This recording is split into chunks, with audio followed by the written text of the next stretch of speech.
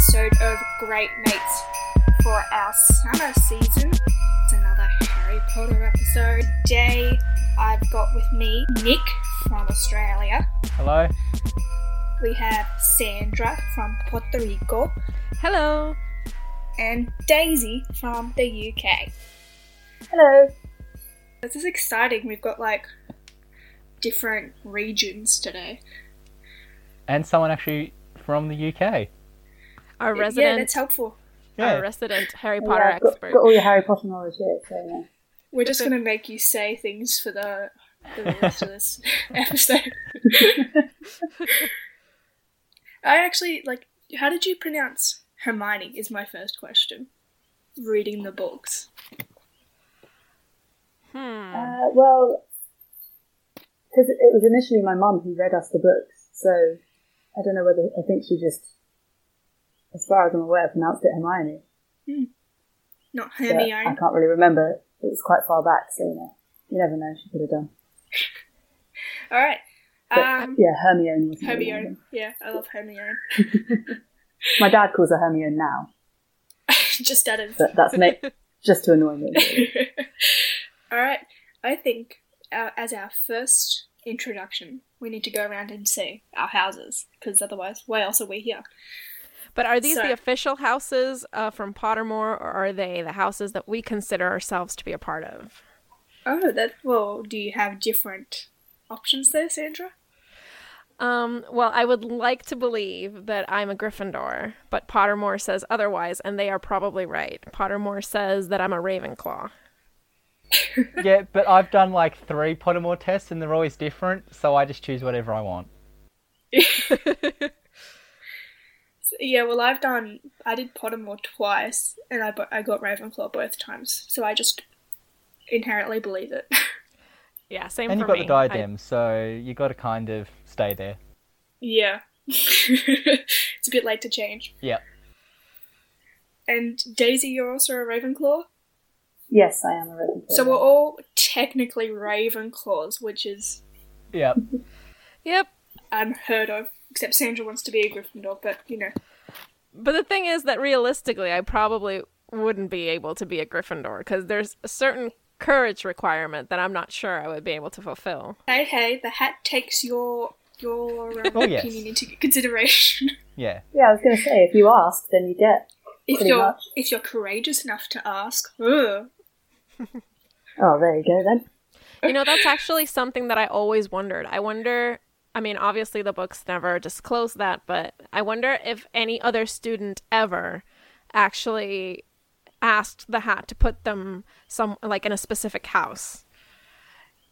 Yeah, I feel like they must have done. Because you must think, I specifically want to be in this house, so, I'll ask. Just on the off chance that I get put in that one. But who cares? Because it's about this one kid.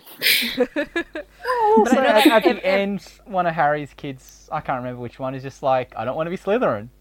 And he's just like, yeah, the hat kind of tells you, like, you can tell the hat what to do. You've been told all your life this magical hat's going to tell you where And then I broke the goddamn hat. I know that that's a question I would ask J.K. Rowling if I ever met her in person. Like, is Harry, the only student who's ever asked to be in a specific house? And see, what she would say. I don't Because, yeah, you'd think, because, there's a stigma. There's a stigma amongst all of the houses, and Slytherin, evil, Hufflepuff they're annoying and love each other, and Ravenclaw are the nerds, and Gryffindor are the jocks. You probably would be offset towards one, you wouldn't want to go, depending on how you're brought up.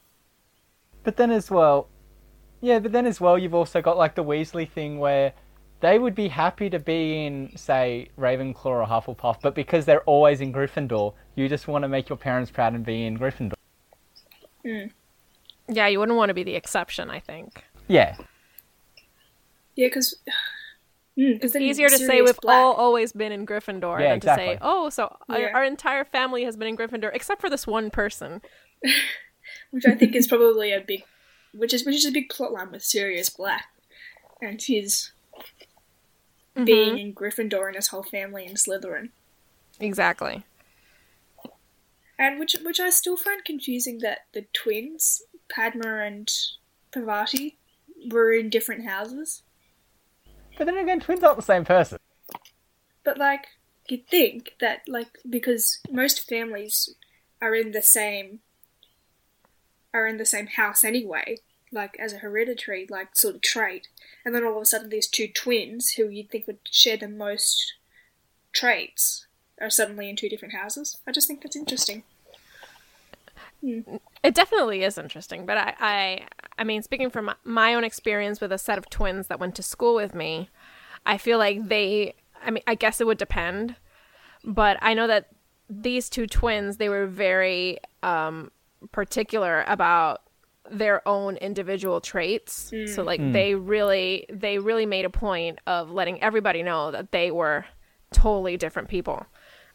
And so one of them was... Yeah, I was going to say maybe, like, Yeah. they probably thought, both of them thought, I want to be in a different house to you. So then, I guess the sorting hat maybe took that into account. Like, also, obviously, there's the different traits that they have. So it's like wanting to go into different houses and then just generally also having those different traits to each other. And somebody might actually remember which one's which if they're wearing different coloured clothes. Well, yeah, but also, Yeah, that's like, true as well. they've probably shared a bedroom for 11 years. You just get here, you're like, I just don't want to share a bedroom with this person for once in my life. Just that small thing. Yeah, sure. I'm sure it It's happens. just another way of getting away from them. Yeah. But what about, like, No, I was going to say what if all the Weasleys, but they seem like fairly close-knit family anyway. Like, they're fine sharing a dorm. Yeah. And then again, they're not really rooming together because they're in different years. Yeah. Yeah. So, like, it wouldn't really matter that much with them, but with the twins, they would be in the same year, so chances are they would be in the there's same Fred room. and George, so... Yeah, but Exactly. they are one and the... Like, they are the same person yeah, there's in no two difference, bodies. really. Yeah, there's definitely... Yeah, Fred and George not are a the lot we could interchangeable find twins. differences. Because they This are comes- pretty... Yeah. This comes to my first question. It's gonna get serious real quick. Did you cry reading the books or watching the movies? And who did you cry at? Because mine was definitely when Fred died in the books. I cried in the books really hard. Because there's something in the books that's just like how his family looks at him when like lying on the ground. That part like got me real hard. You know, I can't remember if I actually cried at any point because this was so long ago at this point. It's hard to remember, yeah. It's hard to remember. I feel like if I had cried, I would have probably cried at, yeah. Wait, I forget which one. Wait, I always get them confused. Which is the one who died? Fred. Fred. I dead, always. I Fred's no. dead, so... Yeah, I feel like if I had cried, I would have cried at Fred, and probably because of the same reason. Because it's not so much his death, but it's how it impacts his entire family. And especially George, because they had such a close relationship. Just like me picturing these two brothers who are always so close. Suddenly one of them has to go through life without sharing all the same experiences that his brother has. It's just, for me, it's like a heartbreaking prospect. Have you read all those like Tumblr things that are like...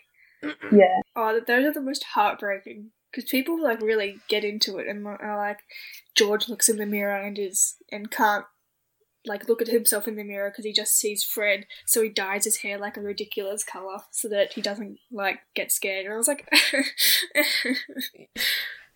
no, yeah, definitely. Yeah, there's that one where it's like, Mrs. Weasley couldn't imagine them separated when she saw them, like her whole, when she saw her whole family dead with the boggart. And there's a whole thing of like, well, she couldn't see them separate because she couldn't imagine them not ever being together. And then it's like, now they're not. Yeah. I hate reading those ones, but also I can't help myself most of the time. Yeah, I think it was Fred and, who was it? Tonks. Okay, here comes the unconventional answer, which is Dobby. I Both times that teared me apart. think in the film in particular, it's something, because you actually see this tiny little being who made this ultimate sacrifice. I know that in the film I found it to be very touching. I don't think I cried, but it definitely tugged at my heartstrings. See, I think I came to it late, so I already knew a lot of things were going to happen.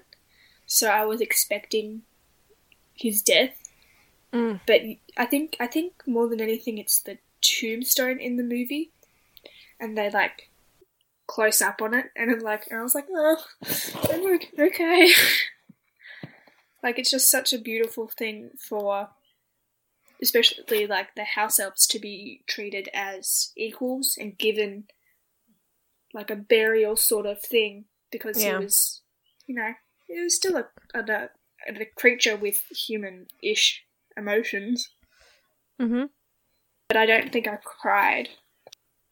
It was definitely touching. I don't think I was crying. I also think it was very different in the books, because in the books, like, he was in every single book, helping at Hogwarts, doing all this stuff, so he becomes was more human. Present in the books. Yeah. See, that's interesting, because when I'm watching the film and I see Dobby on screen, I come to it with all the background that I have going into it from reading the books. So to me, I still feel that personal attachment. Yeah, exactly. I would imagine that perhaps if you haven't read the books and don't get all of that other backstory about how close or how Dobby's relationship with the lead characters has sort of like blossomed, I think it would be, perhaps it wouldn't be as gut-wrenching, but for me, coming into it knowing all the things that he's done for them like throughout the years, it's just a little bit more. Yeah. See, I probably did the series the wrong way. Like, I came to it late, so they were all released, all the movies were released. So what I did was I did book, movie, through the whole thing. And I think that was probably the wrong way to go about it. But it was... But, like, I really love, behind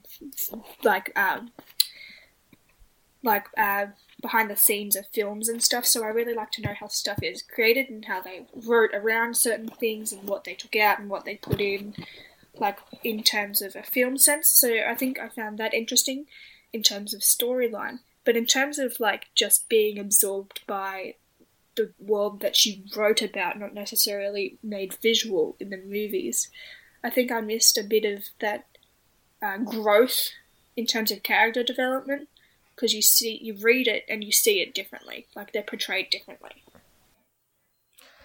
I think that it's a credit to her how much detail and growth she's able to weave into each and every book. Something about the movies is that I think you're expected to have already read the books, so a lot of that background and that building is already done with... Oh, I think definitely in the later films. Yeah. Especially with Prisoner of Azkaban, which is... not Prisoner of Azkaban, sorry. Order of the Phoenix, which is a heavy book. And, like, it's like just a regular sized movie.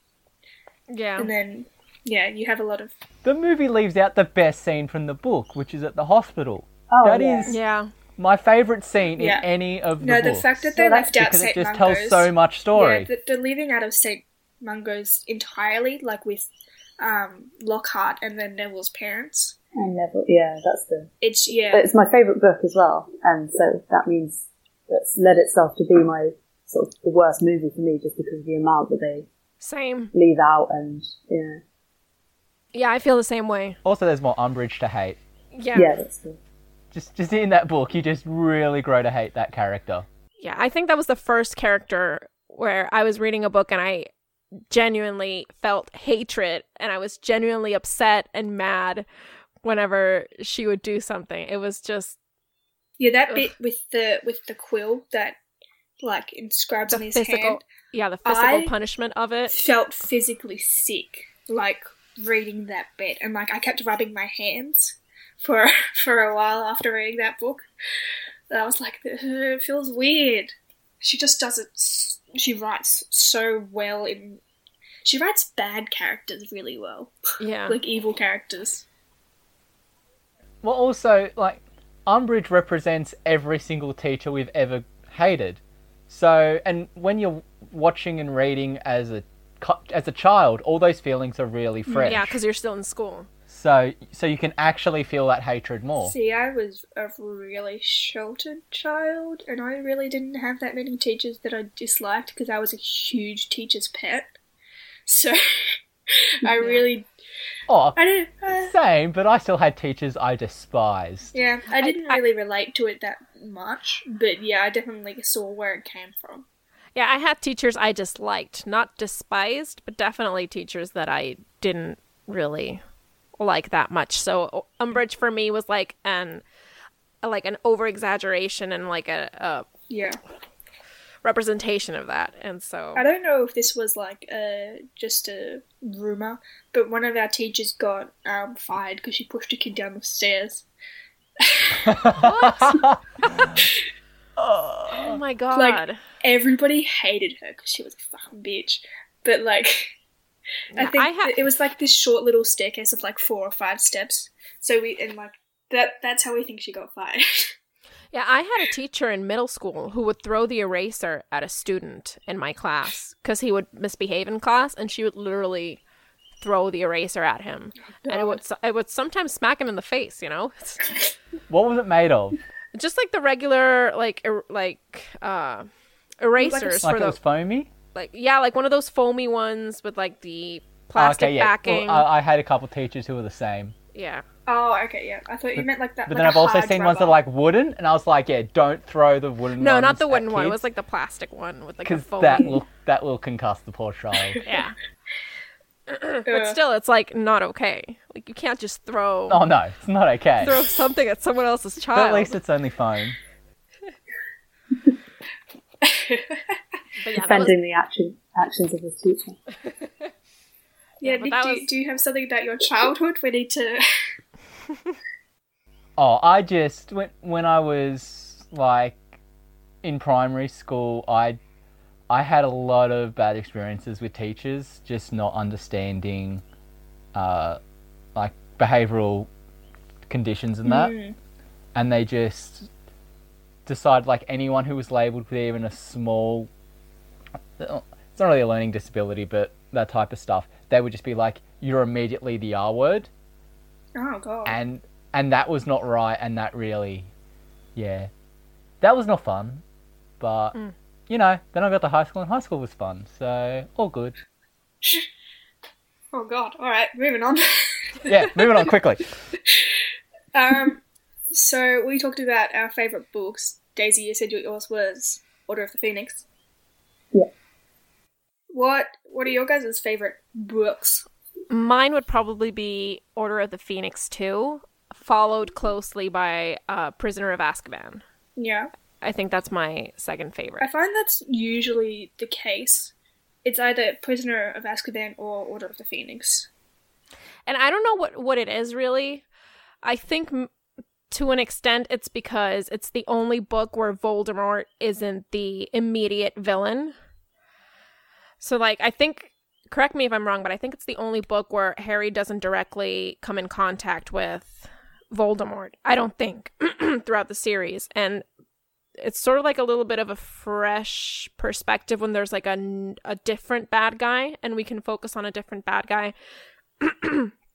And I don't know. Even though, like, you still have the underlying storyline. Exactly. You can see the end, but you've got to get through these hurdles, which makes more sense in a series-wise, because, you know, Exactly. having the same, like, villain, and you go head-to-head with them through every single book, and there's 7 of them, you know, it gets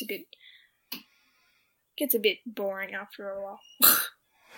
Yeah. What about you, Nick? Your favourite book? This will actually be interesting going back to the first just to see what I say, but today I'll say Yeah, what did you say? You were on the I first episode. don't remember, but it'll probably either be Order or Goblet. Hmm. Just See- because I like the the Triwizard Tournament and how it's all set up and the Yeah. gaminess of it. I It's find that disappointing enjoyable. how much they cut out in the movie. Like Yeah. that, the Triwizard Well, again, bit is like a Dobby. really small. Dobby plays an important role in that book. Yeah, that's true. Anyway, Neville kind of needed the role Yeah, anyway Neville- in the movie. Yeah, Neville And then didn't that get too redeems much. itself. That redeems him in later books, where he then becomes Professor of Herbology.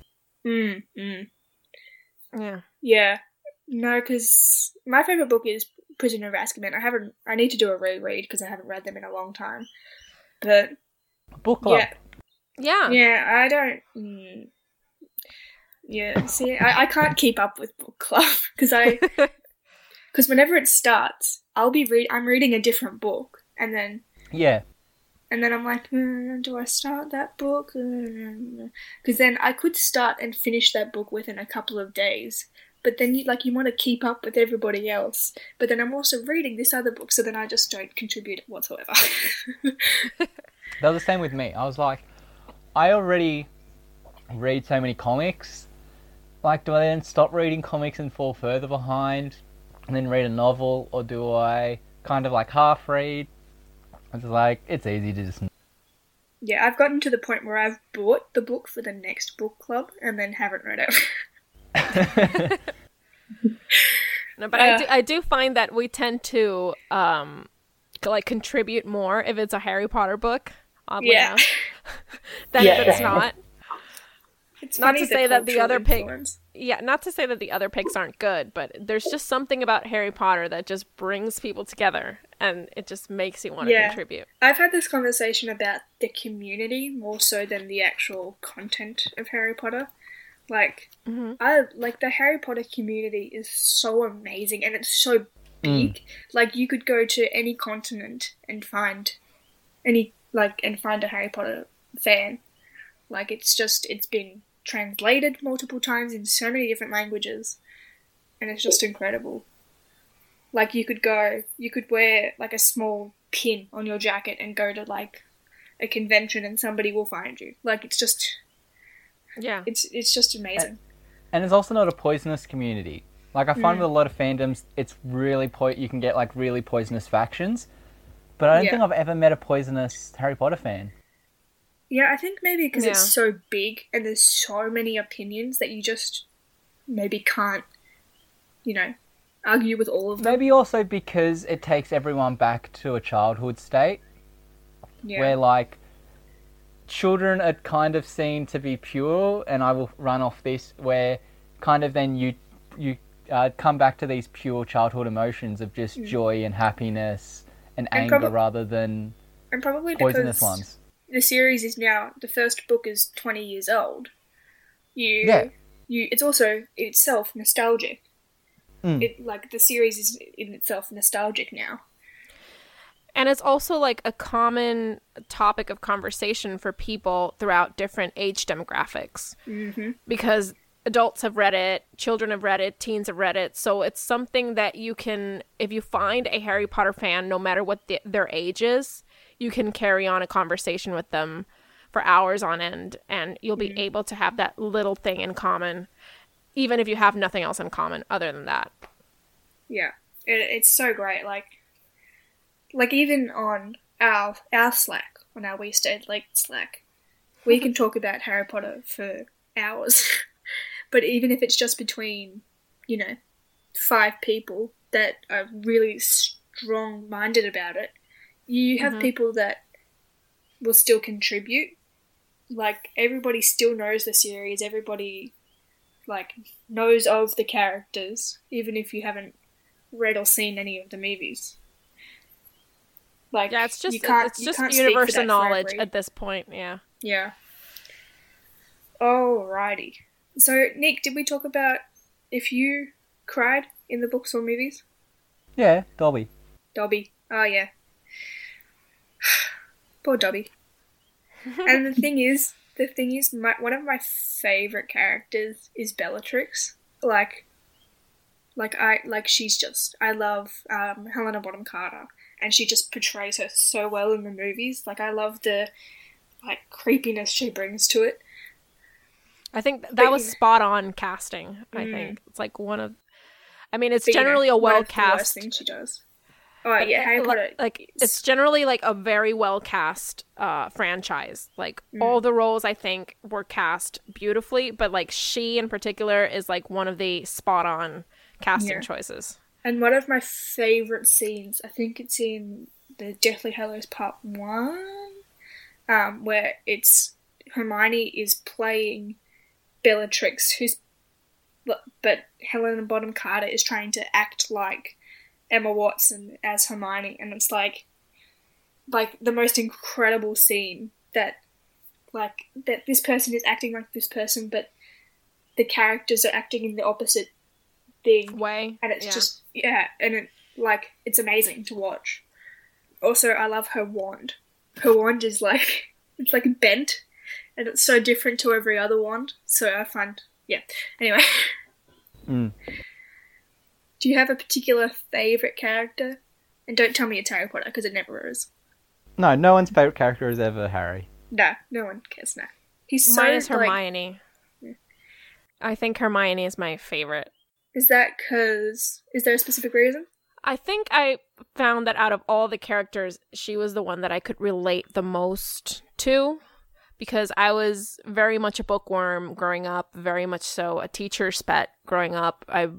I really would play by the rules, but if a friend of mine really needed help, then I would be willing to bend the rules a little bit for their benefit, but just so.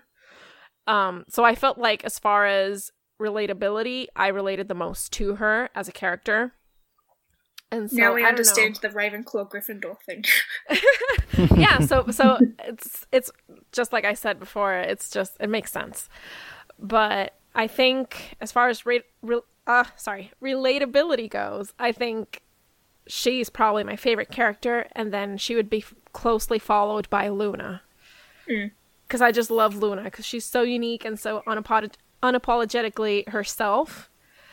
Like, being the weird one in a weird world, I can't think of a bigger burden, but yet she's so authentic to herself, which I think is very admirable. And I remember as a kid, even then, thinking that it was so amazing. So I think that those two would be my favorites. That somebody is so individual and, owns it. She doesn't give a shit what anybody else thinks about her. Exactly. She's also just so lovable. Yeah. She's not an idiot, and she's in Ravenclaw, and she is a lovable character and is always in the background, is always present, is always helping out. I loved that she was included in when they went to the Ministry of Magic to go and find the thing. Prophecy. Yeah, thank you. Mm-hmm. Yeah, and also I just love the actress that portrays her. She's always at the LeakyCon and stuff like that. Because she was a Harry Potter fan before she was a Harry Potter actress. Yeah, which is the greatest story. That's the ultimate dream, really. Yeah. Yeah. Daisy, you've got a favourite character? I mean, off the top of my head right now, it would probably have to be McGonagall. Yeah. Yeah. I just like the way that she sort of her whole life in general. I don't know if you've read any of the backstories or anything. I love that, the extra detail that J.K. Rowling's gone into about her, but also just the way that she is as a teacher. Because she's sort of firm enough to be respected. The students are sort of not scared of her, but respect her. Yeah. But then she's obviously nice enough that they can sort of feel like they can go to her, or she will help them out and things like that. But she's definitely. Yeah. I mean, I'm sure my answer would change depending on the day you ask me, but at the moment it's definitely McGonagall. As a teacher, I've taught dance to kids. I want to be McGonagall. She is peak, teacher goals. Yeah, teacher, adult, just a higher up person. She just has all of these qualities that make her so great. And I'm I want to be her, please. Please give me, all of her traits. Except, you'd have to deal with children all the time, and I don't want to do that. Yeah, that's the one downside, I'd say. The one downside is you have to deal with fucking children all the fucking time. All right, Nick. But also you get to be a cat. Yeah. Yeah. There's that too, yeah. I mean, you could Definitely register plus. to be an animagi for anybody. Anybody could do that. So, my favourite characters would be probably McGonagall, but also Arthur and Molly, which just makes me realise I like the parental characters. They're just so not loving is kind of a word, but it's just they're all strong characters who do what's right for the right reasons, but are all also quirky and strong in their own way. What is the function of a rubber duck? Yeah, like the beautiful naivety of the Muggle world is... Yeah, I love Arthur's fascination with everything Muggle. Me too. I feel like that's how I would be as a wizard. I would just love to sort of see how things work on the other side. I know that with book club, I made a comment at some point where I was just so I just found it so endearing how Arthur seems to be more fascinated with non-magical stuff than Harry is with magical stuff. Yeah. Yeah, because Harry takes a lot for granted.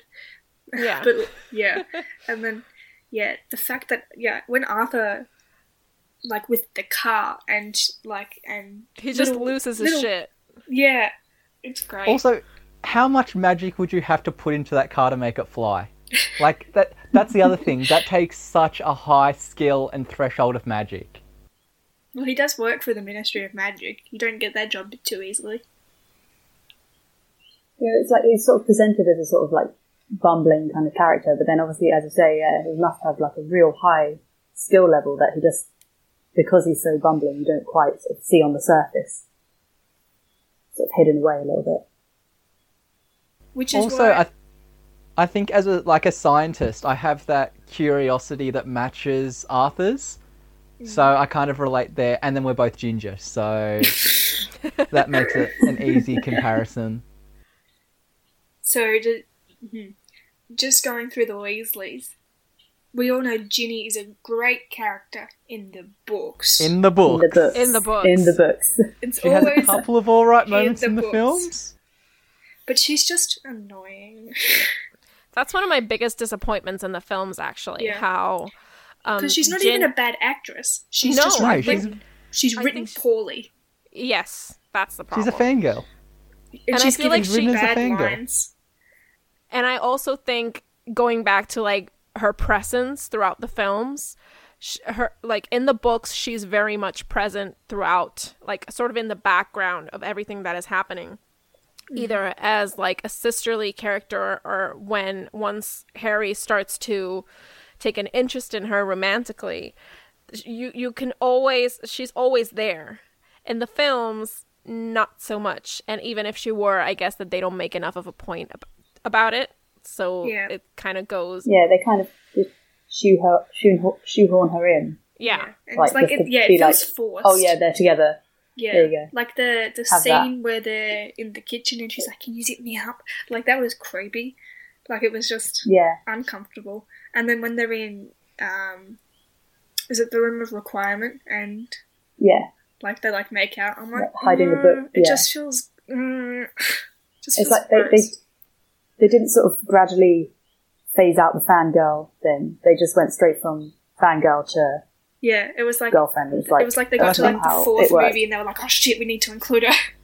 It's not just that, but it's also in the movies, because she has few scenes. She goes from sister to love interest, which then just is a bit creepy when in the books the road is a bit more well defined and it's more gradual. You can kind of see too. where the feelings come from and stuff. Yeah.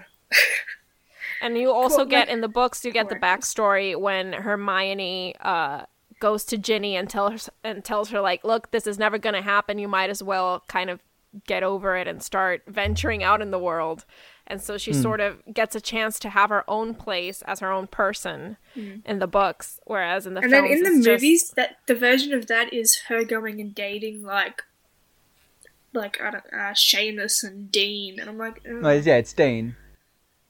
yeah, I'm like she's dating like 3 guys at the same time. I'm like, what are you doing? This is Oh yeah, because I was gonna say she does date a lot of guys in the books, but it's a lot more sort of like stretched out, and so it makes doesn't more seem sense. exactly. It makes more sense, and it's not as sudden as it is in the movies. Yeah, it's like proper teenage dating. Exactly. Whatever that might be. Oh, yeah. Speaking of love interests, what are your opinions on Cho Chang? The most awfully named character, but an interesting one. I was always indifferent about her, I guess. Yeah, so Yeah. I don't really think I have that much. You don't have an opinion? Don't have much of an opinion. See, I really, really pined for them to be together. Like, I was like, for whatever reason, I don't know. But I was like, come on. Because I think maybe it was like a first love thing. He like, realised that he had feelings for somebody. Maybe it was like that sort of thing. But then Cedric Diggory had to come in and ruin it all. Yeah, but then also, then even after that, then they're related by a death, which is never a good thing. Yeah. And then also, then she's she written in disappears. such a way where she's a lesser Hermione, where it's like, we've already got a good Hermione, we don't need a Yeah. worse Hermione. And she's basically written in for like just that bit in Yep. in Goblet of Fire, and then she just disappears. Yeah. I I never paid much okay. attention to her, See, honestly. 'cause when I was going And then there's through the snitch houses, yeah. But when I was going through like houses, reading the books, I'm like, which one do I want to be? I always wanted to be like the least like looked at one, like I don't know. There's something in me that's like I want to be unique. So I was like, so that takes Gryffindor off the table. That takes Slytherin because and then this was at the rise of Hufflepuff when all of like the hipsters were being like, oh yeah, Hufflepuff's the greatest house. So I was like, so that leaves Ravenclaw. And then I was like, are there any like redeeming characters in Ravenclaw? And you go through and you're like, Cho Chang, who was probably the second most prominent, maybe after Luna. Mm-hmm. And then you're like, well, that's about it. Yeah, but there's also Flitwick.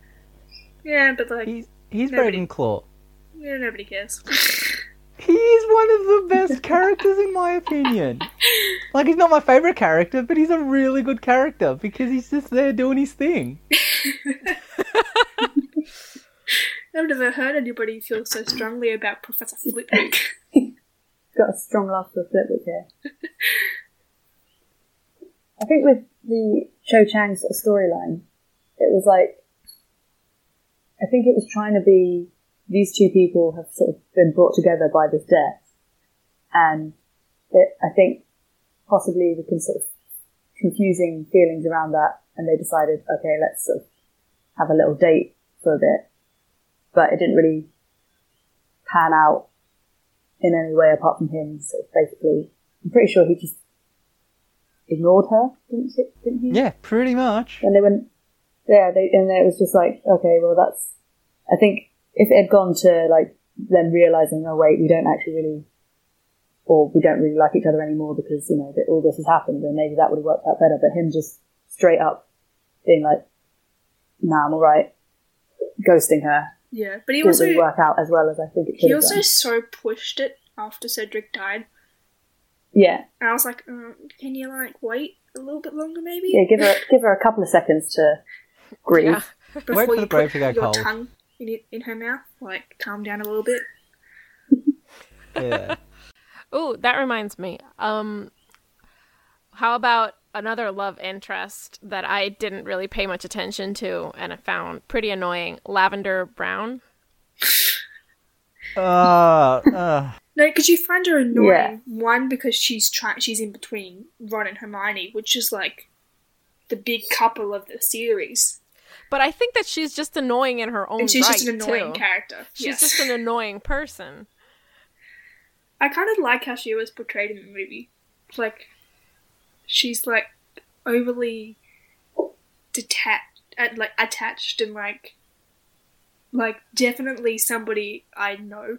Like she's definitely somebody I can be like, yeah, you remind me of that person. I don't really remember her in the books that much. She feels like a real person, which is always good. But she's that type of girl who has watched every single rom-com and just believes that is relationship. Yeah, like the scene that I associate her with the most is when she breathes on the glass and then draws a heart. Like, oh god. Yeah. I think there's also the one nicknames.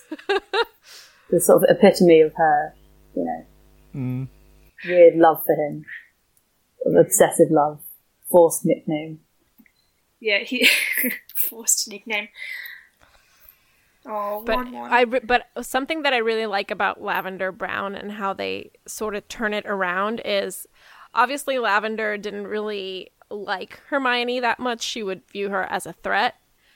But then it all comes full circle during the final book or the final movie when I can't remember if they portray it in the movie, but in the book when the werewolf attacks Lavender and Hermione is the one who kind of comes to her rescue. I just thought that was a really nice detail. Because I'm pretty sure they kill her in the movie.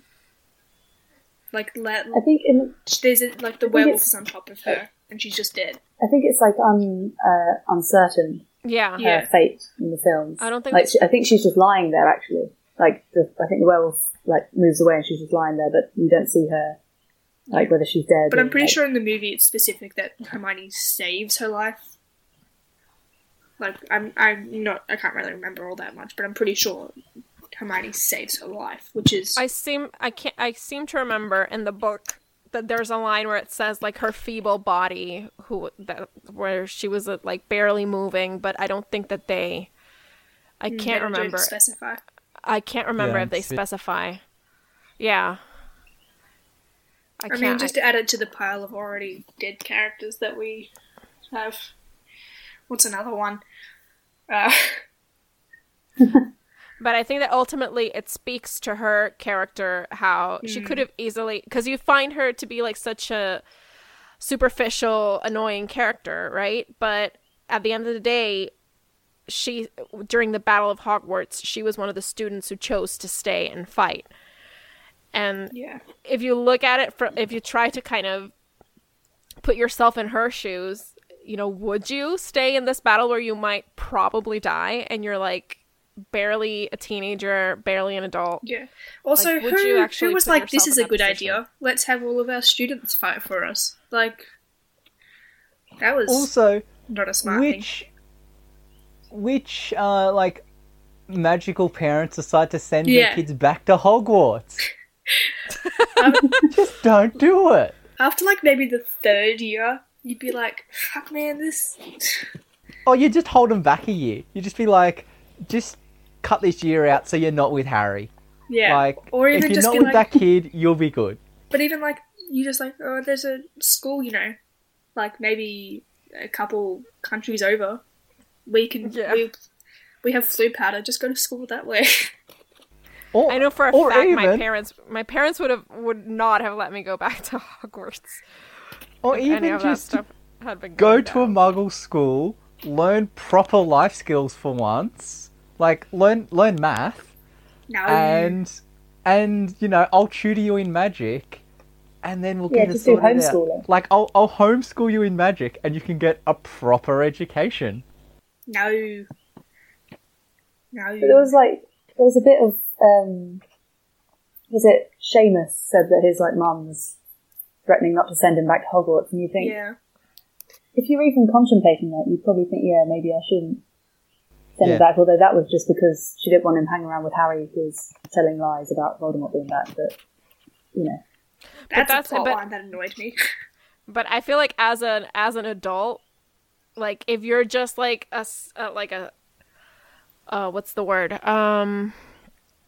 If you're just standing by and if you're just a parent and you're not in it and you don't know the kid personally, you've never talked to this kid personally, the most logical explanation is that he's this one kid is probably lying. I feel like that's a very reasonable conclusion for an adult to reach. But like he's also the most famous kid. Like that's he might be attention seeking, and also the kid probably has PTSD. Yeah. So it's not probably out making shit up, seeking attention, scarred by previous events. Yeah, but my point is that it's like most of the characters probably just need to see a psych. Yeah, but like my point is that it's not an entirely unreasonable stance for a parent to make. It's not a sort of especially massive jump for them. Yeah, but especially if the end of every year something happens and somebody almost dies or somebody does die. Why are you sending your kids back still? Like really? Well, if it just happens at the end of the year, just have them do summer to winter, just every year. It'll take longer. But have these kids ever had an exam? Like how do they there was one book where they were exams are cancelled for this year specifically, but I was like, what about all the other years where shit happens at the end? That basilisk was probably fucked up. Chamber of Secrets. Writing tests is not interesting.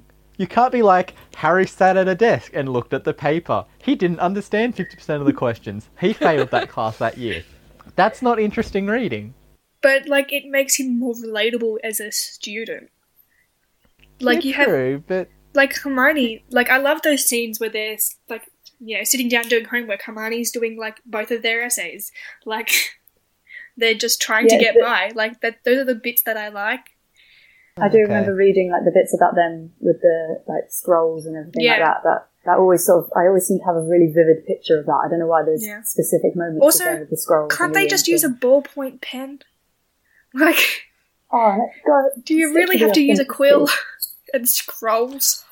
Also, the requirements for their essays, it's always a dimension, and I always found that to be so unfair. Because what if you have Hermione had tiny handwriting, because I remember that Ron makes a comment about it at some point, but what if you have really tiny handwriting? Then you just have to get over that real quick, because you're not going to reach the 2 foot requirement.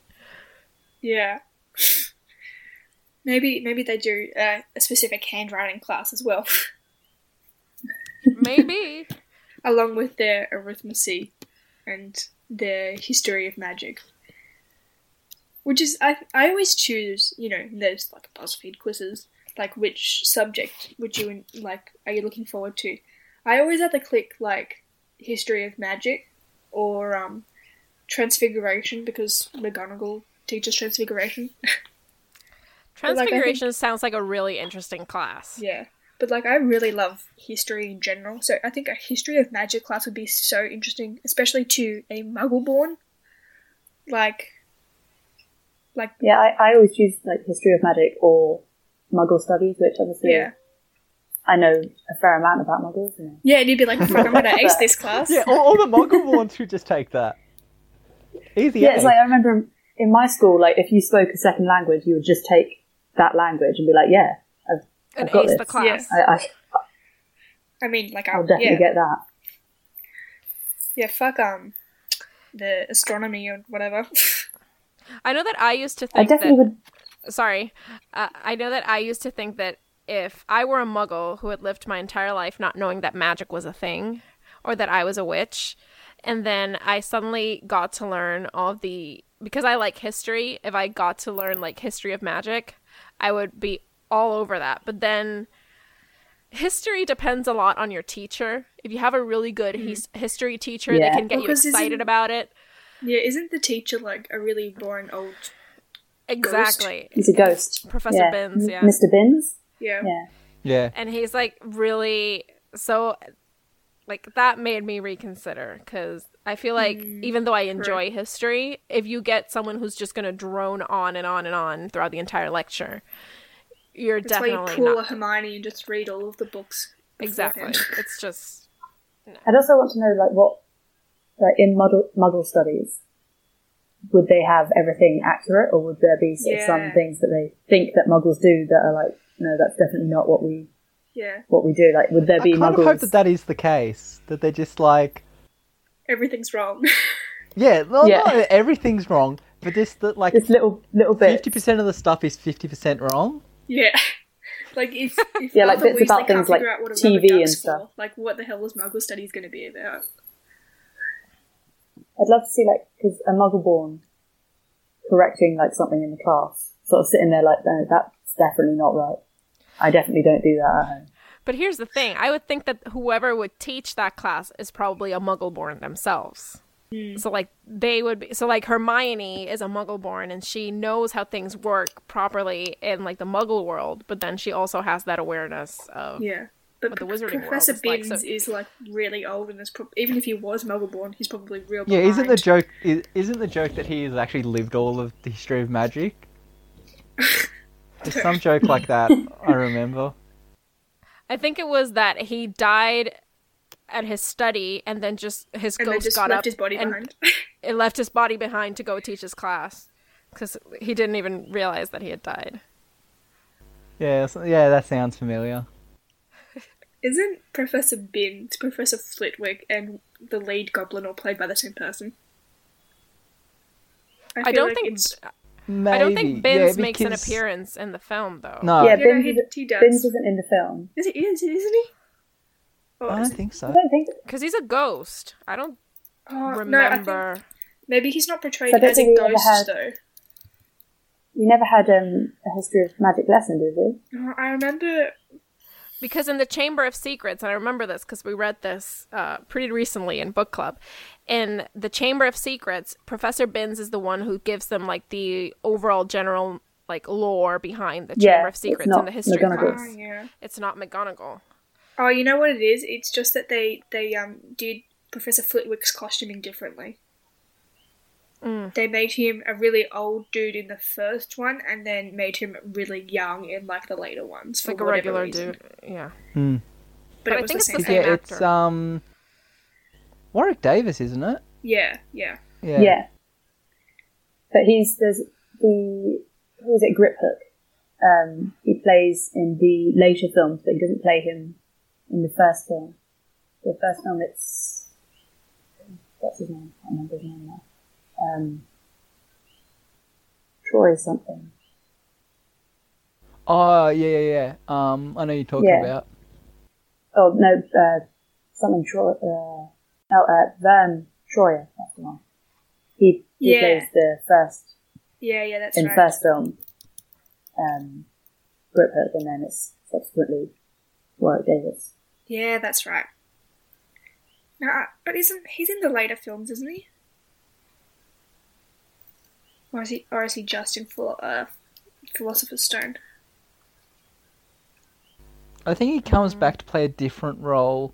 Oh yeah, no, he comes back to play the goblin in that steals the sword of Gryffindor.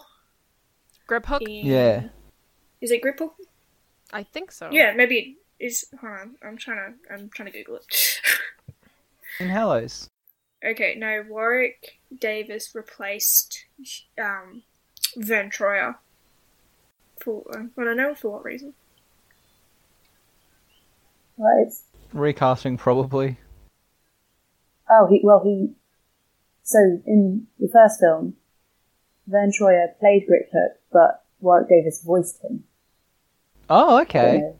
I don't know why they did that and not just Probably because he couldn't do then a I guess British accent, so they're just like, just get the British guy to do the British character, Yeah. the British voice. and then and then they're they all like, decided hang to on, change yeah, that. why don't we just, instead of doing post-recording, just have him record on set? Just have him, yeah, because he was Flitwick for the first few films, and then Griphook came back, and they were like, yeah, let's just use him for those as well. Yeah, that's funny. I always enjoy behind the scenes stuff like that. Like, there's a scene from the first Hallows where one in the bank, and like all the goblins walking around, and there's a goblin that walks across in front of Hermione as Bellatrix carrying, like pulling along like a trolley sort of thing, and it's his kids. The dude that plays Griphook, it's his children dressed up as goblins sitting in the cool trolley, and I was like, that's really Cool. cute. Like, It's brilliant. and like I was, That's one watching thing that that scene. I don't like about streaming is that I was the sort of person who would watch the heck out of all the extras and all the featurettes Yeah. on DVDs. And so with streaming, there's less of that now. I mean, you can look it up on YouTube afterwards, but it was just so much easier because you knew it was there and you knew what you were getting than actually having to look up stuff. It's just, it's more of a hassle. And then Netflix doesn't have special features unless they actually make like a behind the scenes special. There's extra Like with stuff, Stranger yeah. Things, I thought that the Beyond Stranger Things thing Which was is just great, absolutely which I love. genius. Yeah. Yeah, they need to do more of that. Yep. And I think they did one for Sense8 too. I haven't watched that one, but also kind of talking about how it was behind the scenes and getting the show together and that stuff. I've always found that sort of stuff fascinating. Well, also to alienate a lot of the audience, I know ABC does a lot of that stuff on iView, Yeah, which only the Australians will understand. But yeah, there's a lot of like behind the scenes bonus stuff on there. as a little So it is side, happening. yeah, as a little side note, I'm just reading through characters that were replaced in Harry Potter. Voldemort, who we all know as Ralph Fiennes, was played, like the head on the back of Quirrell was played by Richard Bremer in the first movie, which is interesting. I did like. That's an interesting. Yeah, there were reason lots to of go little around things that. like that. To go back, that- wasn't Lavender Brown black in the first? Yeah, in the first film. Yes, she Yes. was. Yeah, well, I wasn't there's a, misremembering that. there's there's a a lot of thing little where they things say, like like, that, she is- really. But it's like she was a background character, so I know I read Yeah. before that like she was Yeah, played by but- two different actresses. Oh, no, there's a and lot they were of- both yeah, black. At there's the a lot of time, background. So it's Lavender like- Brown wasn't an important character yet, so they were just like background character, just extra casting done. But then, yeah, she became an important character. And they're like, oops, we messed up. You know, like there's a lot of them, like Katie Bell, Marcus Flint. They were all recast when they But then started to also- have speaking roles. Also, Lavender Brown can be black in later films. So I know that recently there's been a bit of just that, especially with Hermione being black in the play. They're just like, why then recast Lavender Brown? But whatever. Yeah, I don't think it was even like a race thing. It was just like we need somebody to do like a speaking role. Yeah. Yeah, it was just like from minor character to major. Well, from background character because she wasn't really even mentioned that much in the first few films. Yeah. Hence why you don't No. really, even really know. I think it's notice literally just that first time in the first book. Yeah. Yeah. Yeah. that. Yeah.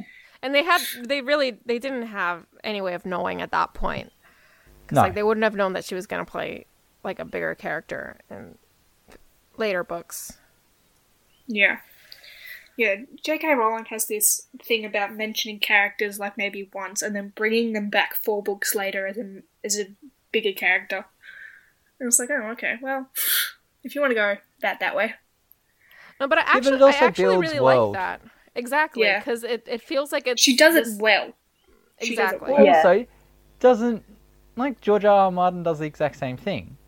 He'll introduce a really minor character, and then 3 books later, oh look, they're the savior of Westeros or whatever. Yeah, but George R. R. Martin's like really crazy. Well, yeah, He can do whatever the fuck he wants. maybe it's just a English writer thing. Just Something in the water. yeah, just instead of inventing characters, just do minor characters and make them bigger. Daisy, we're gonna need you to do some research. I'll get all my English writer knowledge. of which I have very little. Alright, I have another question referring Fire away. to the personalities of us today. What is your Patronus? And were you happy with it? Because I'm pissed off about mine.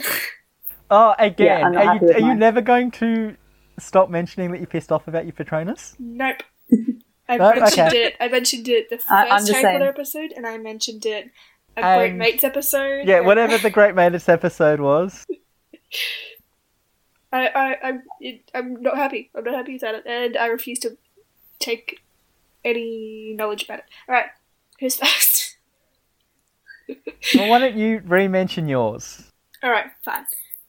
So I did it twice. The first time I did it, I got a rat, and I was like, fuck this.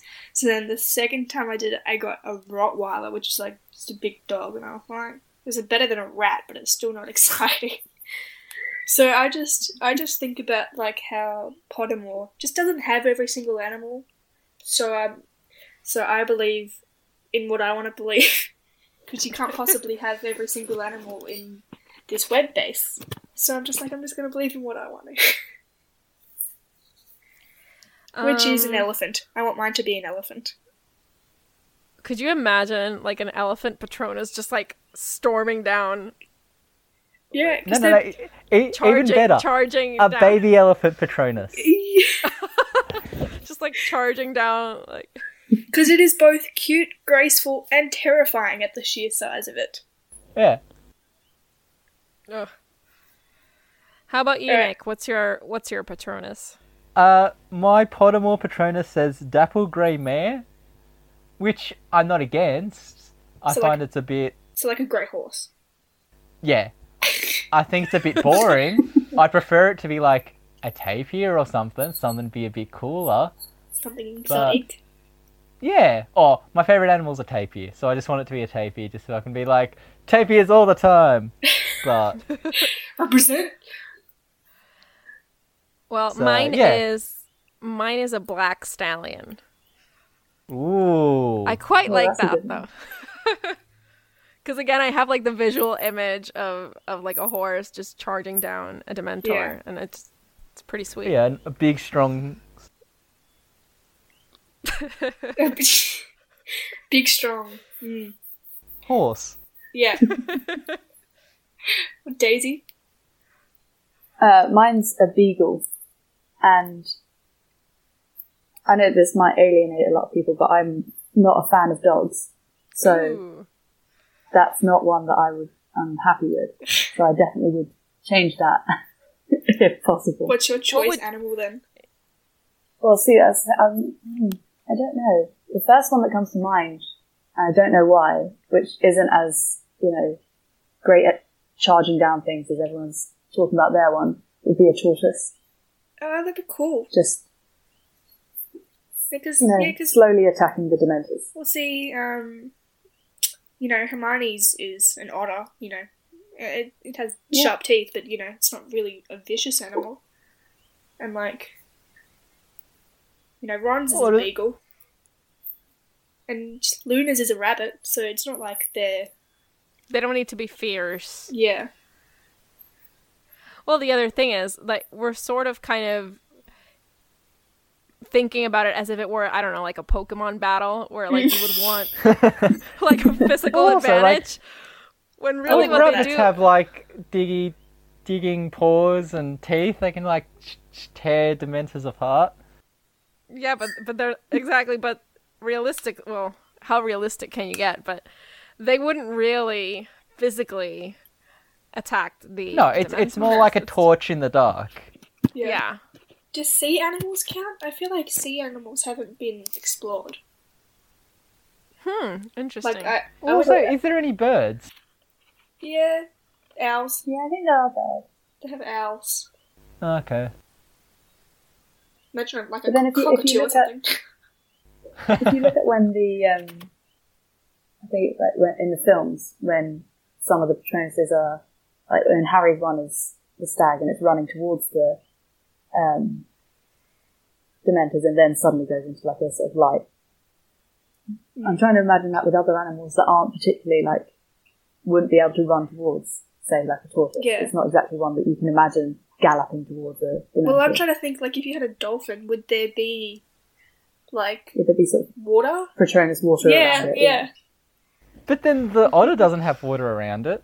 But an otter can also, like, be on land. Yeah, but also otters are known for holding hands when they float down rivers. But otters have legs to walk on ground with. A dolphin does not. Have you seen the Simpsons episode where they, like, hop on their back feet? That's a terrifying episode of The Simpsons. That is terrifying.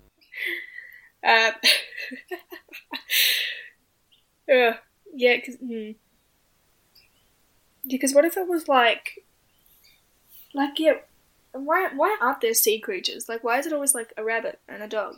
And why are they all muggle animals? Why aren't they like magical creatures? Like, I want a thestral. That's explained. You But I can want a have a thestral. magical creature, but you have to be a very strong character to get. Because I think is it Lupin? No, Tonks has a werewolf as her Patronus. Yeah, but that's because her lover is a werewolf. Yes, but they do exist. But like, Oh, I've just found that dolphins, you can get a dolphin as a Patronus. oh, Cool.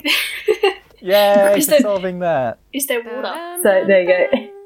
But there's the I need visuals. yeah, I don't know whether that's water or just the sort of general Wispiness Patronus that comes with them. Patronus aura. Yeah. And doesn't The other ones seem Dumbledore to have that as well. doesn't Dumbledore have a phoenix as a Yeah. Patronus, or am I just making that up? I feel like his is a phoenix. Yeah, maybe with forks. I don't know.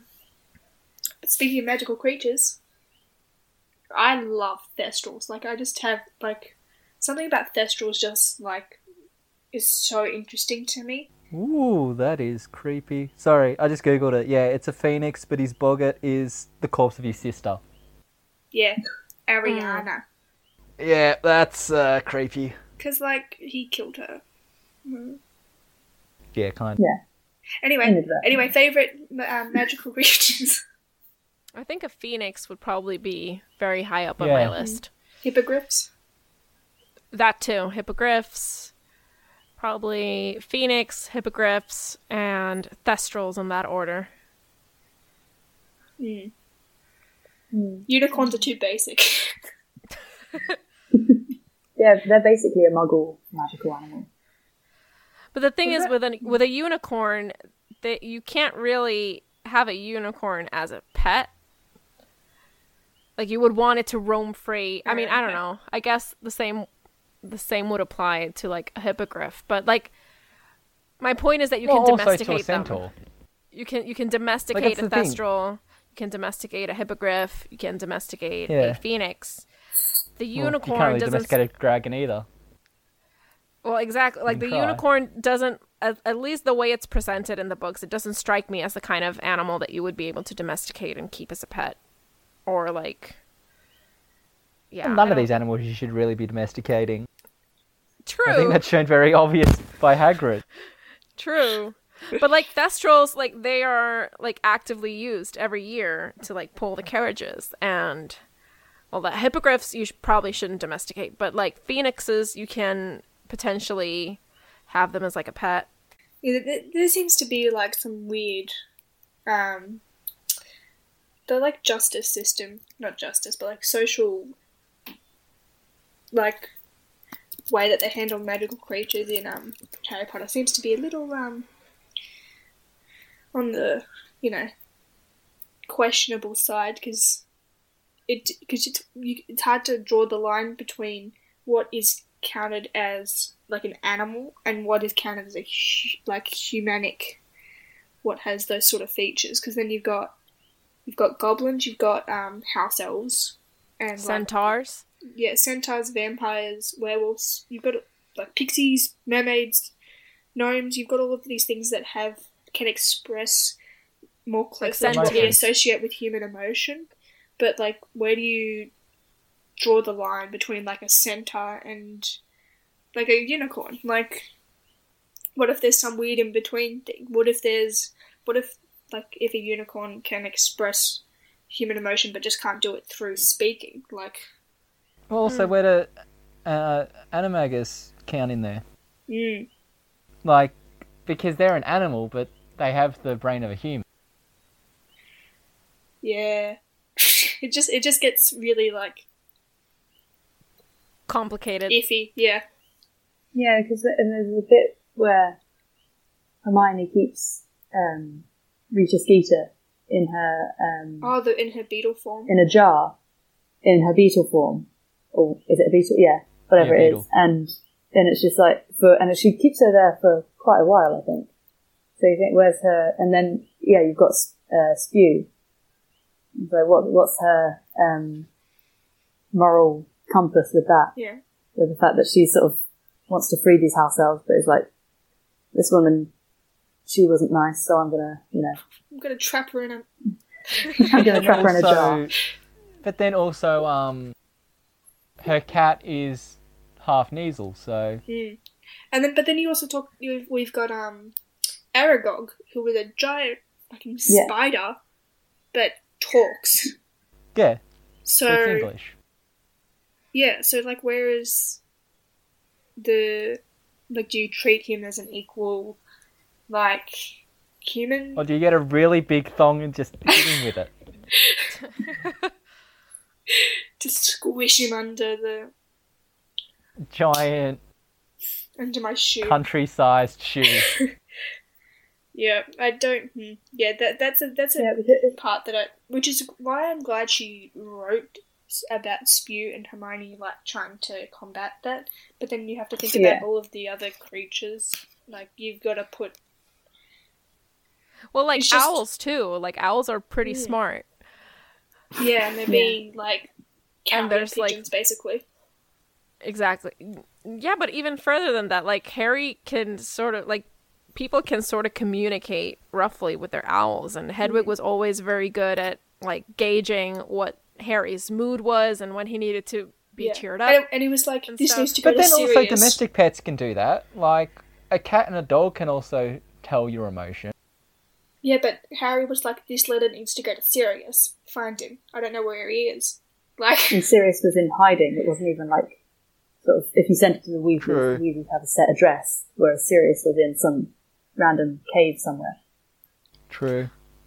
Also, why couldn't, like, theoretically, why couldn't the Ministry of Magic just send a letter to Sirius Black through an owl and then just track the owl? That's something that always really bothered Yeah, me. it's definitely like a sort of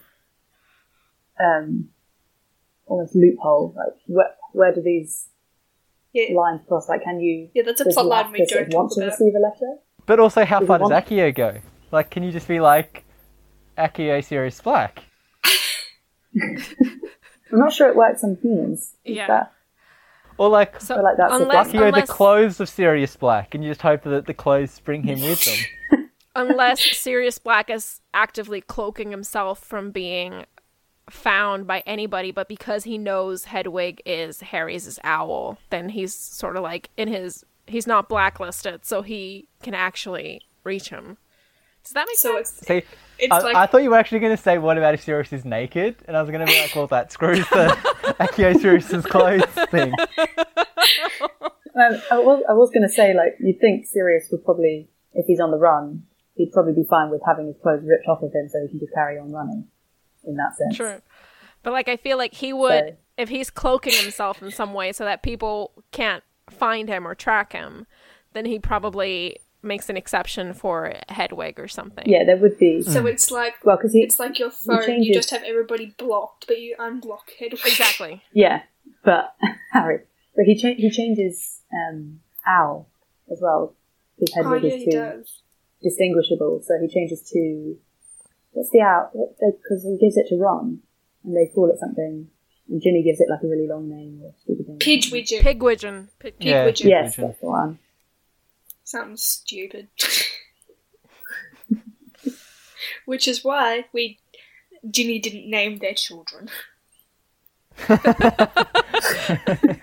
we Yeah, well, got- Harry didn't do a good job either. It's better than Yeah, Pigwidgeon. you probably should have taken away Harry's privilege to do that as well. Well, it's not. We probably could have said Molly could have done it better. I mean, she's got Fred, George, Ron, Percy, Charlie, Bill. Like sensible names. Yeah.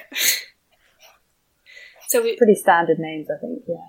what are his children's name again? Albus, Severus, and one of them's called Rose. No, that's Hermione. That's the- Hermione's. yeah. James, Is there a...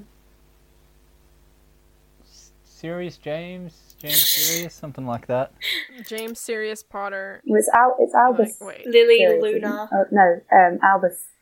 God, that's I need to amazing. look this up. Lily, I think Luna so. Potter, And then Albus Lily- Severus yeah. Potter, and James Sirius Potter. And then I think Ron and Hermione just have Rose. They've got Hugo, is it? Oh, Rose and Hugo. Lily. Yeah. So it's James Sirius, Albus Severus, and Lily Luna Potter. See, the alliteration of Lily Luna throws me off a bit. Yeah, Lily Luna. For me, it's a little Lily Luna. Like I can't do it. Lily Luna. No, I can't. Lily Luna. Well, I guess I can if I set my mind to it, but But that's the thing with J.K. Rowling though, is that she has Bill, Charlie, like Fred, and then you've got like Cho Chang, Padma Patil, like Yeah, but also that's white people names versus ethnic names. yeah, like Yeah, she's definitely got a sort of cultural stereotype name Yeah. for each Like in- different... Like, my mum is always annoyed with the fact that... Cause my mum's Irish, and so she's always annoyed that Seamus Finnegan is like this it's like stereotypical. one Irish character, and it's like Seamus Finnegan. Like, you've got to have an Irish name if you're Irish. Yeah. No, but that's like within Cursed Child, the son that is in this alternate universe is like Padma's son is like not even a real name, like in that culture. And they were all like everybody. I'm gonna butcher this. I don't remember what culture it was. I'm just gonna say it was India, but I don't think it was India. They were Well, like, but that's then the name again- of a river. Like, that's not a real person's name. That's the name of a river. Like, But then, to her defense, because she's building such like a huge world, and these are all minor characters, that she's not necessarily going to delve into their background. It's like the easiest way to show diversity within like the student body. I would think. yeah, that is true, because you can't be like, this Asian girl walked up to me. Exactly. So you just But could you Use, like, choose a li- something else rather than Cho Chang? oh no, for sure, for sure. I'm with you 100%. Like, Carmen But I feel like that- Chang? But I feel like that was probably the reasoning behind it, because she wasn't really going to get into these like minor background classmates' backstories. So it's like the easiest way to show diversity and not sort Yeah. of That does make the most sense, but when you, like, I know racially, but when you're talking, like, when Daisy said Irish, you can just be like, with a heavy Irish accent, you don't have to be like, Seamus Finnegan, like, the most stereotypical Irish name. Yeah, but to be fair, like, the Irish aren't great with names to begin with. So my mum's that definitely feels not like listening a to that real, that feels like a real Irish name. But especially somewhere as multicultural as, like, the UK, like, you have, like, not everybody's going to be called Padma and Parvati. You're going to have some, like, Jenny that's from, like, that has an Indian background. Like, it's not necessarily, yeah. I get that in the book sense, but you could also be like, she has dark skin, because sometimes it is explained whether they have light or dark skin, like whether it's a light or dark skinned character. But also, it doesn't need to be mentioned. Like, that's the thing with casting Hermione as a black person in Cursed Child, is because it's never really mentioned about her, like, her skin colour. Yeah, I guess it was, I guess, similar to what you've been saying, is like, it's kind of, as she delves deep into most other characters' names, this is just like a shortcut. So it's like, yeah, I don't need to like give you a background that this person is, like, maybe ethnic. It's like that whole thing, have you seen of the Tumblr thing of Remus Lupin's name being like Werewolf McWerewolf? Yeah, yeah. It's just like, basically, this is him. This is his name. This is what he is. Not that you would sort of look at his name and think, oh, definitely werewolf in that name, but it's kind of, No, she uses a lot of Latin. She uses a lot of Latin, especially with the spells that basically are just say what they do. Yeah, it is literally like, sometimes it's either a mix that is like either just literally just the Latin word, or the Latin plus like a sort of little flourish to make it not so on the nose. Yeah, because like Lupin means like wolf or moon. Well, it comes from lupus. Yeah, and then Remus is like a name in Greek mythology or something that's referring to the moon, I believe. Yeah, so I was like, oh, okay. It's very on the nose. It's very. But that's only for specific characters. Like, you know, not every character has a really on the nose name like Werewolf McMoon or whatever it is. Or like Moon. Professor Sprout, who teaches herbology. Like, what else could she teach with that name? Snape, even. Yeah, your name is Severus Snape. Like, and doesn't Draco means dragon. Yeah. And it's like, well, yeah, but then again, that's kind of a very nice name. But like, it infers that you have like, you're a little bit like on the edge. Oh yeah, that you're a bit up yourself. Yeah, that you're a bit regal, but it's still like, it's not Werewolf Moon Man. Well, see, Malfoy in French means unfaithful. So ooh, unfaithful dragon. Yeah. That does turn out to be true. Well, yeah. Well, and also like in mythology and like fantasy lore, the dragons weren't necessarily like huge, noble creatures. They were usually selfish. They would hoard all the treasure for themselves. They're usually, you know, like the stereotypical knight going to defeat the dragon. So like, if you look at it from that angle, it's like and a they selfish. Weren't loyal. Exactly, it's like the selfish, greedy, conniving creature. Yeah, no Puff the Magic Dragon here. No Peach Dragon. No. Oh god, I've run out of dragons. What's another dragon? Newcastle Fireballs. Shut up. I need to get Quidditch in here somehow. Fine. One more question to wrap up. If you played Quidditch, what position would you play? Nick? I'm a beta chaser. Daisy, what position would you want to play?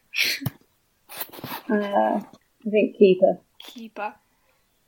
Ooh. Oh, Nick doesn't like that. Just... Keeper isn't always a good position for small females. We'll move on before that gets too misogynist. Yeah. No, I just mean, when you have like 300-pound guys running at you, it's kind of hard if you're small. Who said Daisy was small? Yeah, you don't know my size. You don't know how good a keeper I am. Okay, fair. But, I mean, to be fair, I was literally just going off. Yeah. I would always, at school, when I was forced to play football, I would just go in goal. So that's pretty much my basis for that. I'm not sporty person, so, you know. go for the bit where you just have to stand around. Yeah. Go, Sandra.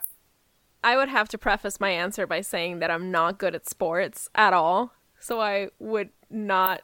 There's zero possibility of me getting into, like, the Quidditch team. With that being said, I think I would probably want to be a keeper, too. I'm gonna piggyback off your answer, Daisy. I think I would probably be a keeper. I've always wanted to be a beater, just to, like, hit stuff and not actually have to play the game. I think it's, like, not be concerned with the point scoring system and be more concerned about, like, trying to, like, not get out half of the team killed. In the books, you're either, like, batting... Are they steel, rock, whatever they are, right at people's heads? Yeah.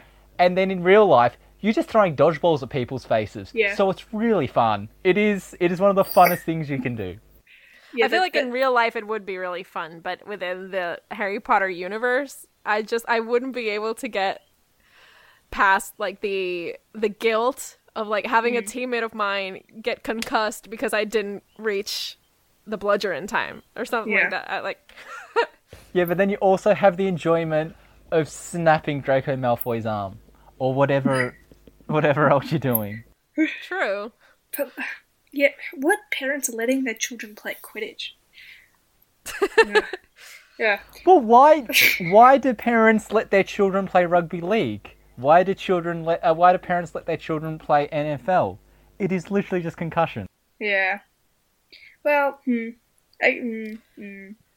Usually because they're fans themselves. They're fans themselves of the sport, so... Yeah. I mean, you can get hurt in any sport. It doesn't matter what sport. But, yeah, there's a higher risk in contact sports. Also, I feel like Quidditch in real life would be a really overwhelming sport to watch. Yeah, because there's so many different parts. There's so many different parts. It's like 4, 5, 6 games in one. Exactly. Yeah, because you've got somebody chasing a snitch, you've got dodgeball, and you've got somebody trying to get a ball through a hoop.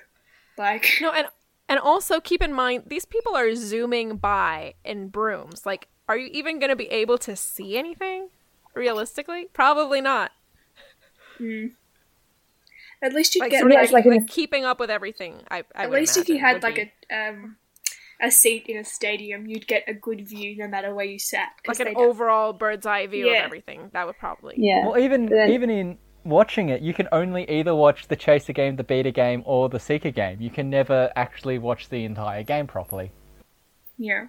There's, in the actual films, when there's, like, Harry's gone off to find a snitch in the clouds, it's like, you're not going to be able to see any of that. No. Yeah.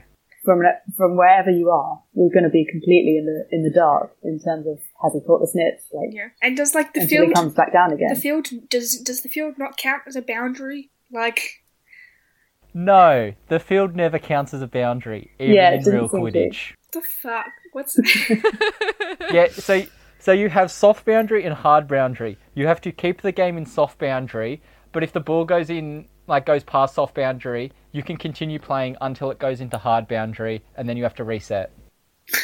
God. Oh, interesting. And so, then, like, my hard main boundary's point... like 3 kilometers. So my main point is that being a Quidditch commentator is probably the worst job in the world. Oh, yeah. Yeah, Oh, it God. is not fun. I've tried it. It is not fun. Yeah, that sounds like a nightmare trying to keep track of all of that. Alright, I think we're going to wrap up there. We've been going for an hour and a half, and I think we could go for 4 more hours if we wanted to. Harry Potter is just one of those things that we can continually talk about forever. Which is a testament to some Great Mates episodes. Alright,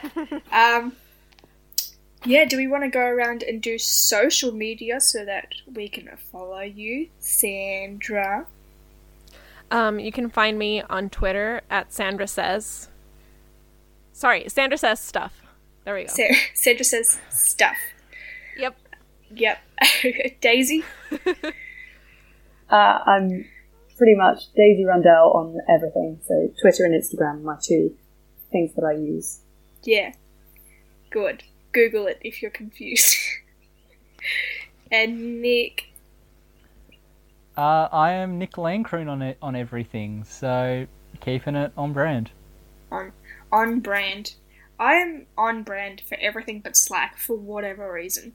So you can find me, your host for today's episode, at Anastasia Marwan on every platform that matters. Alright, what a great Harry Potter episode. Yay! I had fun. Yay! Well, I'm always going to have fun when it's Harry Potter. So. Yeah, it's Same. can't not have fun. Alright,